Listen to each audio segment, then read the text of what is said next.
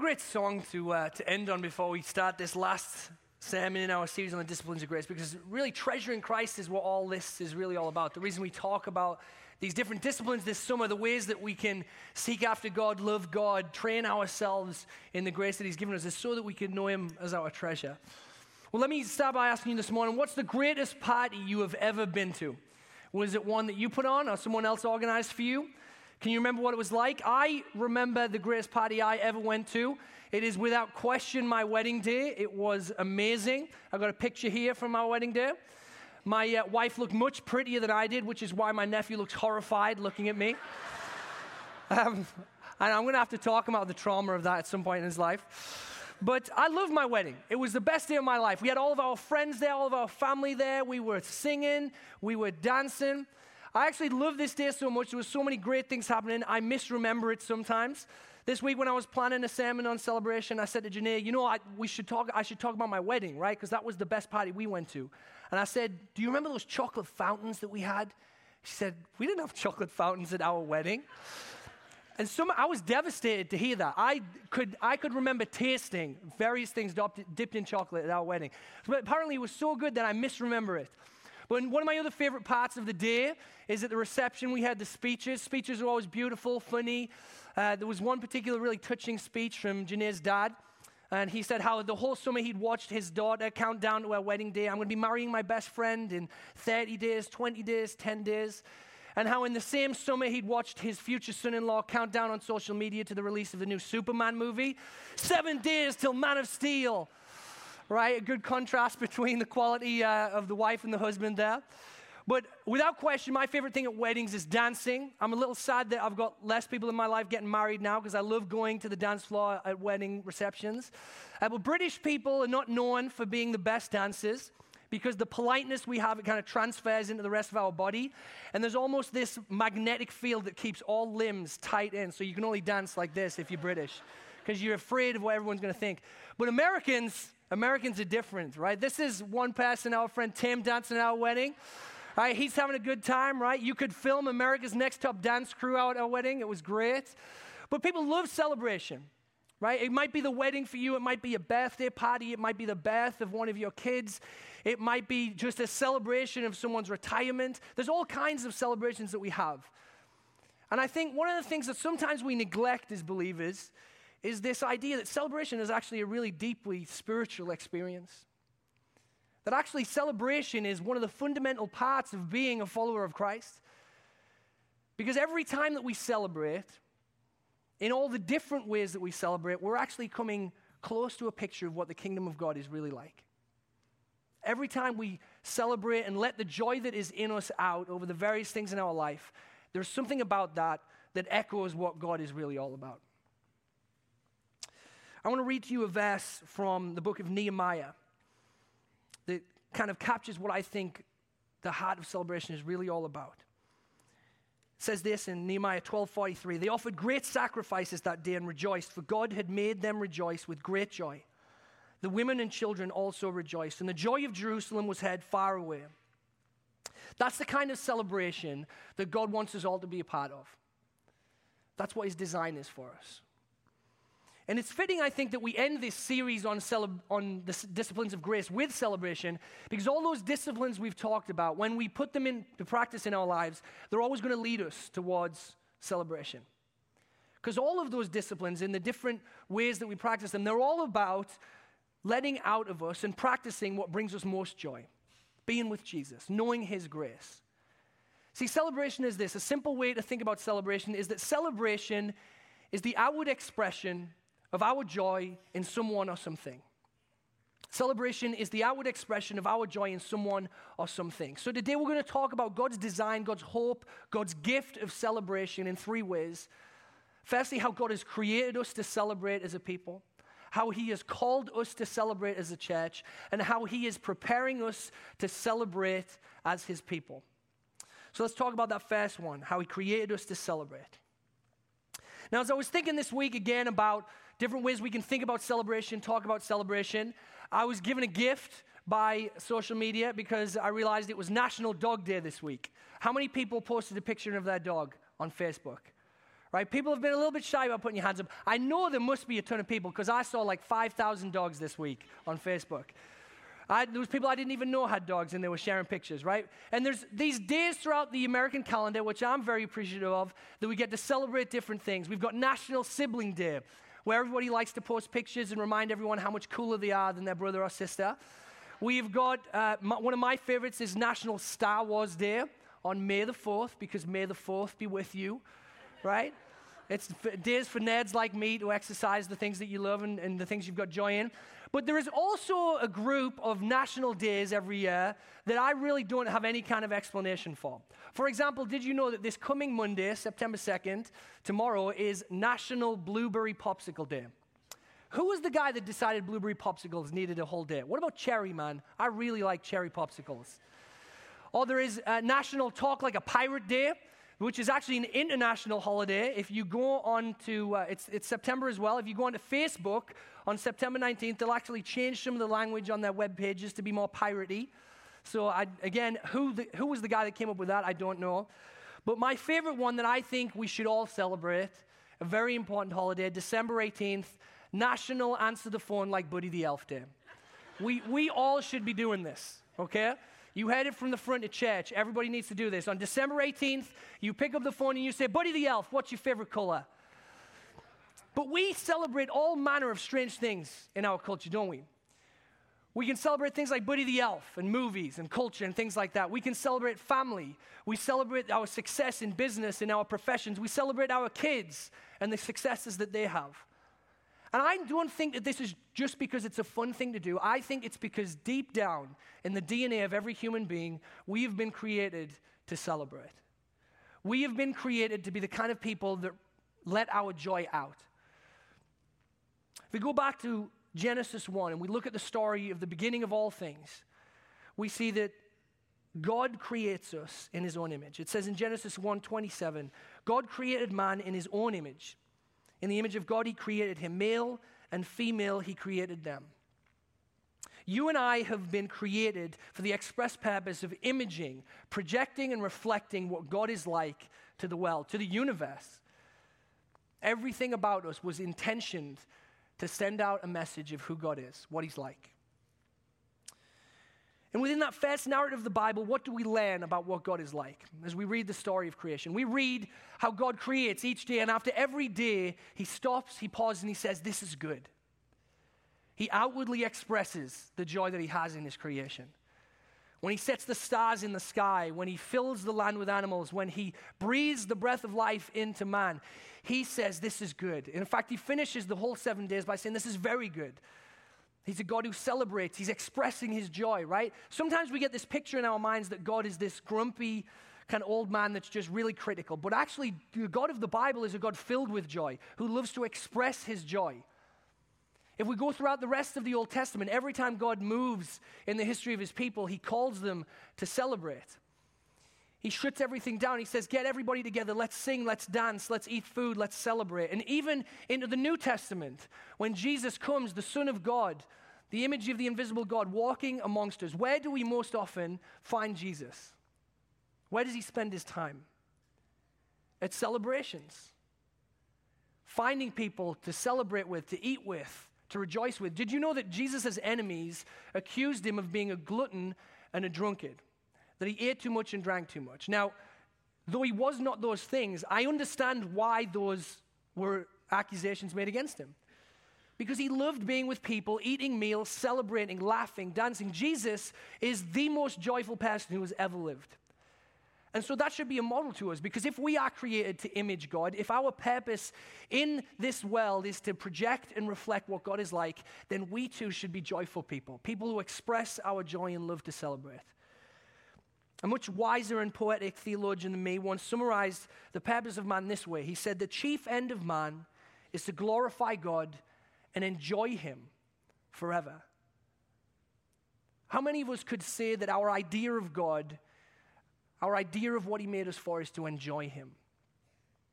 Not to feel condemned by him, not to feel burdened by him, not to feel pressured by him, but to enjoy him, to take joy in who he is and what he's given to us. Sometimes I think that we find all of our joy in everything except God. We love to celebrate so many things in this world, so many things that are not God.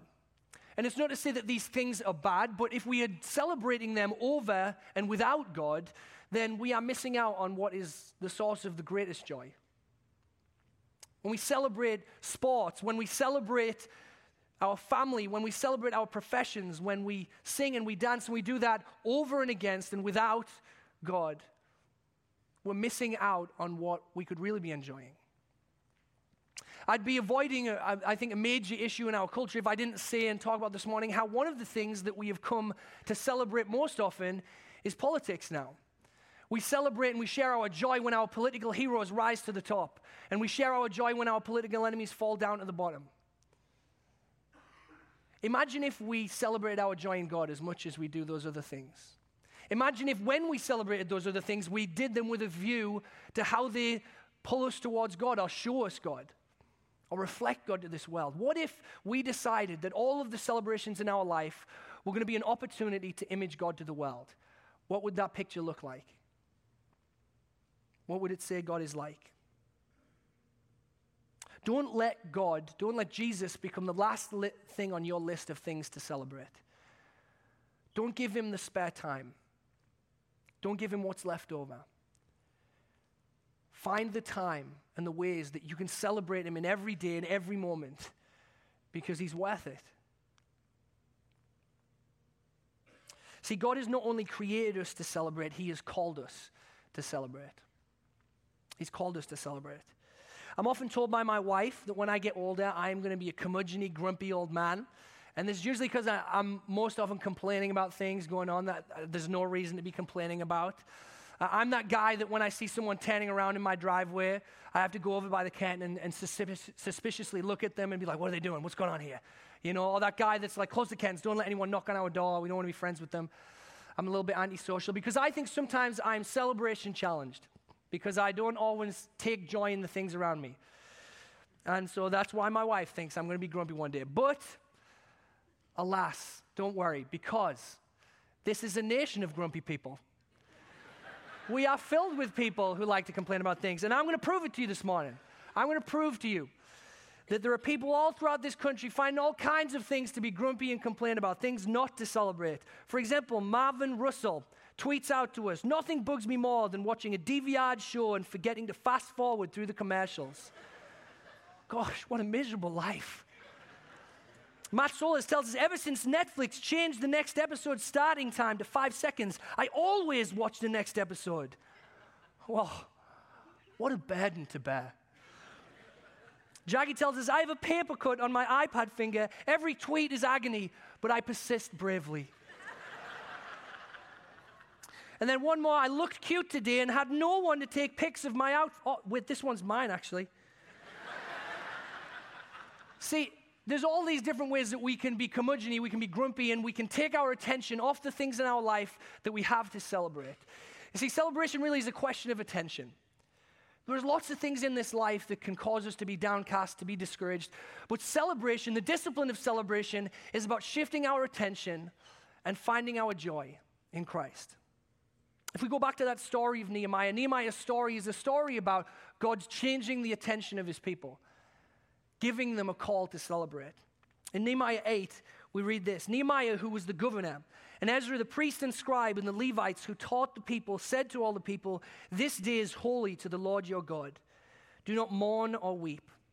For all the people wept as they heard the words of the law. And then he said to them, 'Go your way, eat the fat and drink sweet wine, and send portions to anyone who has nothing ready, for this day is holy to our Lord. And do not be grieved, for the joy of the Lord is your strength.' So the Levites calmed all the people, saying, 'Be quiet, for this day is holy. Do not be grieved.' And all the people went their way to eat and drink and send portions and to make great rejoicing, because they had understood the words that were declared to them." God has called you and I to be celebrators. He has called us to shift our attention off the things that are not as they are or could be, and onto the story that he is writing, onto the things that he is doing. At this particular point in the history of the people of Israel, they have come back to Jerusalem after a long time. Nehemiah himself was working in another king's court, and he feels this call of God in his life to go back to Jerusalem, back to this city that had been ransacked, that had been abandoned, that had been broken, to bring God's people back together and to rebuild the walls of the city and worship there together as God's people. So they come back to Jerusalem. They rebuild the walls. Everything is going back to the way it was. And when they gather, Nehemiah and Ezra, two leaders, they get together and they decide to read Scripture. They read the law of God, our Old Testament. And as this story is read to them, the people begin to weep. And they begin to grieve. They begin to mourn. It's a strange thing to see in the midst of what was happening. The reason that the people are mourning and weeping is because they've heard the words of God's law. They've heard the story of God, and they see two things in that story. When they look at God's great story and the design that he had for people, they see, first of all, that they are not the people that they should be. They have not loved their neighbors the way that they should have. They have not honored God and loved God the way that they were meant to. And second of all, the world around them is not the world that it was created to be either. There is heartbreak, there is suffering, there is pain, there is loss. And so as the people hear what God created this world to be, and then they see the reality of the world in which they live and the lives which they are living, they're brought to tears. They're discouraged. Their attention is on what is broken. But Nehemiah and Ezra say, stop. Though we could weep today, though we could cry today, we're going to do something different. We're going to celebrate. Because we are going to take our attention off the things that are broken, and we're going to put our attention on the things that are being made new. We're going to take our attention off the things that we don't have, and we're going to put it on the God that we do have. He is so good to us. He is so faithful to us that he alone is a reason to celebrate, even in the midst of all the things that are broken in this world. Nehemiah and Ezra are not telling the people to do this in ignorance of the things that are broken and not the way that they should be. They're doing it in spite of those things because God is the source of their joy. Because God is worth celebrating in every season. They call the people not only to celebrate in their own lives, but say, find everyone in this city who doesn't have food, who doesn't have wine to celebrate, and I want you to invite them into this celebration with you. We want to make it so that no one in this city today is grieving or mourning, so that everyone in this city, men, women, children, can celebrate the joy of our Lord. Celebrate the joy of the God who's rebuilding us, because that's what was happening. They'd come back to Jerusalem. The walls had been rebuilt. God was changing their story from one of brokenness into one of restoration. You see, that wall, what it represented in that culture and for that people was security and safety. When they had that wall, they knew that they were in a place where they could dwell and grow and thrive. And so God bringing them back and rebuilding that wall was a sign to them of how he was restoring security to them. And for you and I today, because of Jesus, because of the blood that he shed on the cross, God is restoring to us a sense of security and safety, because no longer are we judged by the holiness of our own lives, but we are judged by Christ. No longer are we having to strive for God's affection and his love and his enjoyment of us. He's given it to us freely as a gift of grace through Christ.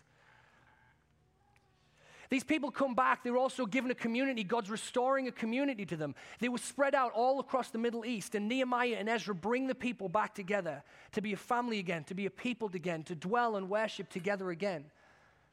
Well, in Christ, you and I have been knit into the family of God. Today we sit in a room full of people with different stories, different backgrounds from different places, but together we have been made family by God. And I know that the church doesn't always do a great job. We are flawed, we are sinful, we are broken. We don't love one another always the way that we should. But God has knit us together, and day by day is changing us and growing us to do that better. He has given us a people and a place that is never going to go away, because he's never going to go away. And just like Nehemiah and Ezra called the people to invite others into their celebration, to find those who weren't celebrating them and bring them in, so too are you and I, as followers and disciples of Jesus, called to invite everyone around us into the celebration of what God is doing, how he is changing the story of this broken world. He's called us to go out and to find the resources in our life that we can share with others. How can we give our food, our wine to others so that we can invite them into the celebration? How can we share the story of what God has done in our lives, how he has changed us, transformed us? Jesus' good friend Peter said in his first letter, "You are a chosen race, a royal priesthood, a holy nation, a people for his own possession, that you may proclaim the excellencies of him who called you out of darkness and into his marvelous light." Peter's word to us is that you and I were created anew in Christ to draw people into a celebration, to proclaim the excellencies of the God who has moved us from darkness into light. Christians should be the most celebratory people on the face of the earth, because we have been so loved, so celebrated, so restored. You see, God's message to us in his son Jesus is the same message of Nehemiah and Ezra in that day. It's don't weep. Don't grieve. Don't mourn. There's good news. Good news of a God who is willing to tangibly, really change things in this world, give you himself, make himself known, so that even in the darkest moments and the hardest days, you have a reason to celebrate. There's a quote from Randy Alcorn I had to share with you because it was so good. How much different would it be if people looked at the church less as a group of always critical, always complaining, always feeling persecuted bunch of curmudgeons?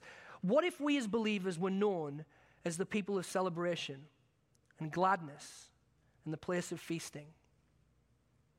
I think one of the biggest barriers for people outside of Christianity to belief in our good news that has been given to us is that sometimes we just don't enjoy our God. Sometimes we aren't inviting people into a celebration. Sometimes we live up to this stereotype that Christians are grumpy, critical, downcast. I've done that. Sometimes we are all celebration challenged, but God is calling us to change. God is calling us to celebrate, to be a people who outwardly express the joy that we have been given, to take our attention off the things that are broken and put our attention on the things that God is making new. Because celebration is not just about today. Celebration is not just about today, it is about that day. It is about where we are headed together. God is preparing us to celebrate. In Revelation 19, we're told, starting in verse 6, I heard what seemed to be the voice of a great multitude, like the roar of many waters, and like the sound of mighty peals of thunder, crying out, Hallelujah, for the Lord our God, the Almighty reigns. Let us rejoice and exult and give him glory, for the marriage of the Lamb has come, and his bride has made herself ready. It was granted to her to clothe herself with fine linen, bright and pure. For the fine linen is the righteous deeds of the saints. And the angel said to me, write this, blessed are those who are invited to the marriage supper of the Lamb. And he said to me, these are the true words of God. The beginning of God's story is a celebration of God over his creation, its goodness, over the image that he'd placed in us. And the end of God's story that we are told so far is going to be a celebration. A celebration of the saints coming together and finally joining with Jesus, having every tear wiped away, every brokenness wiped away, everything that ails us and burdens us and challenges us in our celebration swept away, so that for the first time in eternity, all of us will celebrate like we never have before. It's called the marriage supper of the Lamb. One of my favorite moments in all of Scripture, promise given to us by Jesus himself of what awaits those of us that hope in his blood, that hope in what he has done for us. We're told that it's granted to the bride. And in Revelation, this symbolic picture is of Jesus and his bride being the collected church, all of those that have trusted in his name, all those who have followed him. And it said that that bride will be dressed in bright white linen. The Bible's way of saying that everything that we have lost, everything that darkens us will be swept away, that we will be restored, we will be made new, ready to celebrate. And this is why we are preparing. This is what we are preparing to celebrate. See, the good news of Jesus, though it absolutely changes today and gives us a joy right now, is so much more than that, because it is also giving us a joy for tomorrow. It's not just about the joy we're experiencing right now, it's the hope that we have been given of the future day to celebrate. This is what we are inviting people to. When the world sees us celebrate, It's not just seeing our joy in God right now, it's seeing the hope that we have in all that he will accomplish at the end of all things. I want you to imagine with me this morning, let's say that you won the lottery. Let's say you won the greatest jackpot in the history of the lottery, billions upon billions of dollars. Would you wait until you actually collected all of that cash to celebrate? Or would the instant that you are told that you have the winning ticket, would you rejoice? Would you call your mom and dad? Would you call your friends and say, I've won? Would you break out champagne immediately? Knock on your neighbor's doors and say, come round, you'll never believe it. Would you even start thinking about the ways that you could be more generous that instant because you know what's coming for you? You know what you have now inherited, what's been given to you. See, the promise that Jesus has left us with is of that day, is of what's coming for us, what he's prepared for us in advance.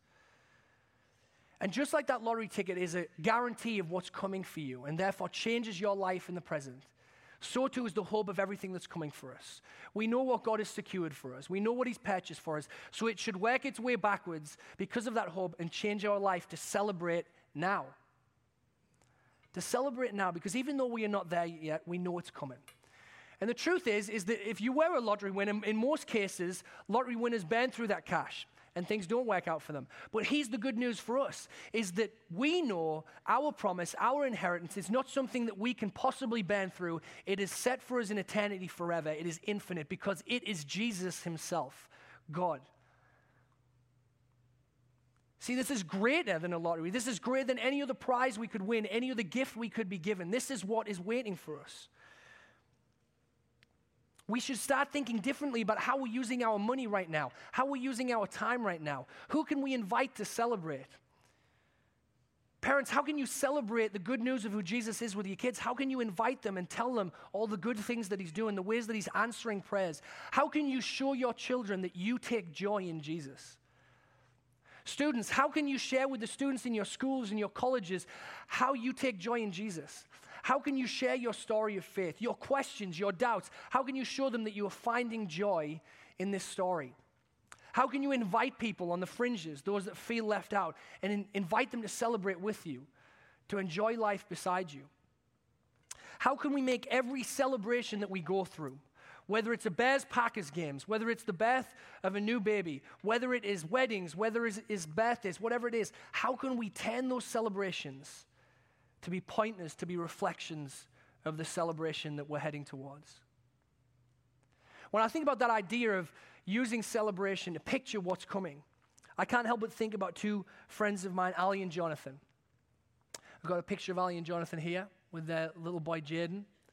Some of you know Ali. She's the worship leader at our Mill Creek campus. Jonathan was a mentor to me. He was actually the middle school pastor before I was. And here in these pictures, they are celebrating the adoption of their son, Jaden, just this week. And I love this celebration because their adoption was actually several months ago. This was just the finalization of it. And Jonathan and Ali said, we want to get together with all of our friends, all of our family, and we want to talk about our son, Jaden. We want to celebrate our son, Jaden. But not only that, we want to celebrate how Jaden has showed us what our God is like. How this little boy's sweet little life has pointed us towards the love our God has for us. So we got together, we ate cake, and we laughed, and we all got to hold Jaden and say hi to him. And then Jonathan stood up there and shared the story of those that around them that had gathered from the church and loved them, supported them, provided for them so that they could adopt their son. How God had met with him and his wife, how Jonathan and Ali were held together through all the time of waiting for their son because of the joy of God. Because of the joy that God gave them and his love for them, his promises to them.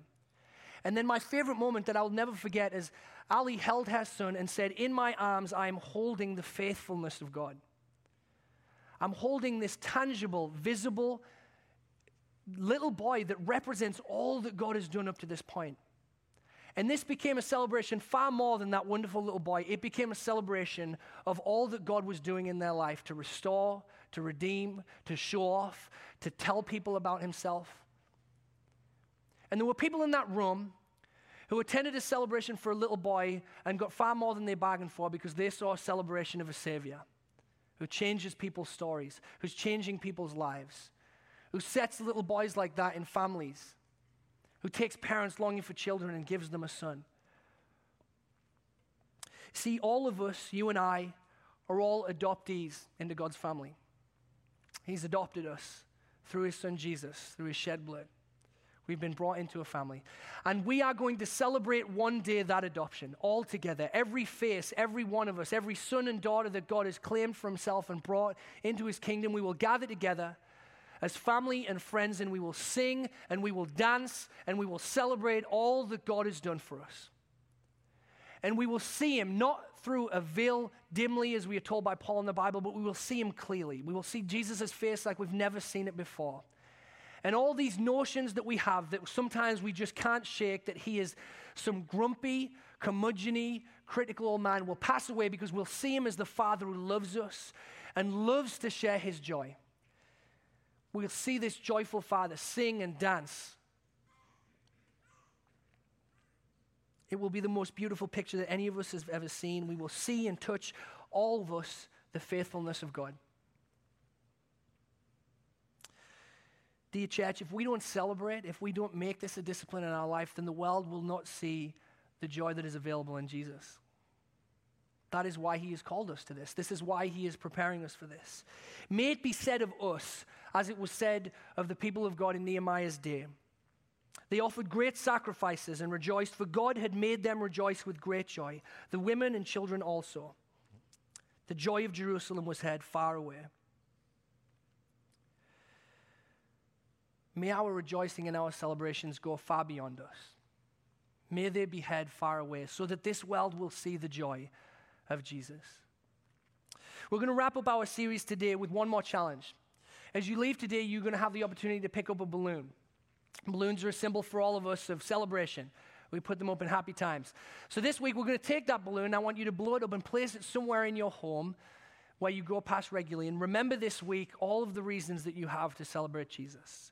Jesus who has bought you, who has forgiven you, who has redeemed you, who is changing your story.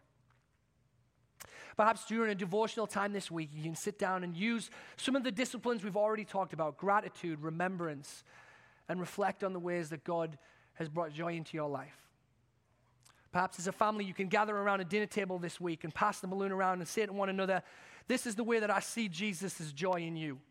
This is the way that you have brought me joy through Jesus. This is the way that God has answered prayers. This is the way that God has been faithful. And find those ways to celebrate. And do that not simply so that you can go through some religious exercise, but do it so that you can remind your own heart and take your attention off the things that are broken and put them on the things that have been made new. And so that our neighbors in the Tri-City area, all of our communities, would hear our rejoicing from far away. Would you pray with me as we close this morning? Father, you are so much more joyful than we realize.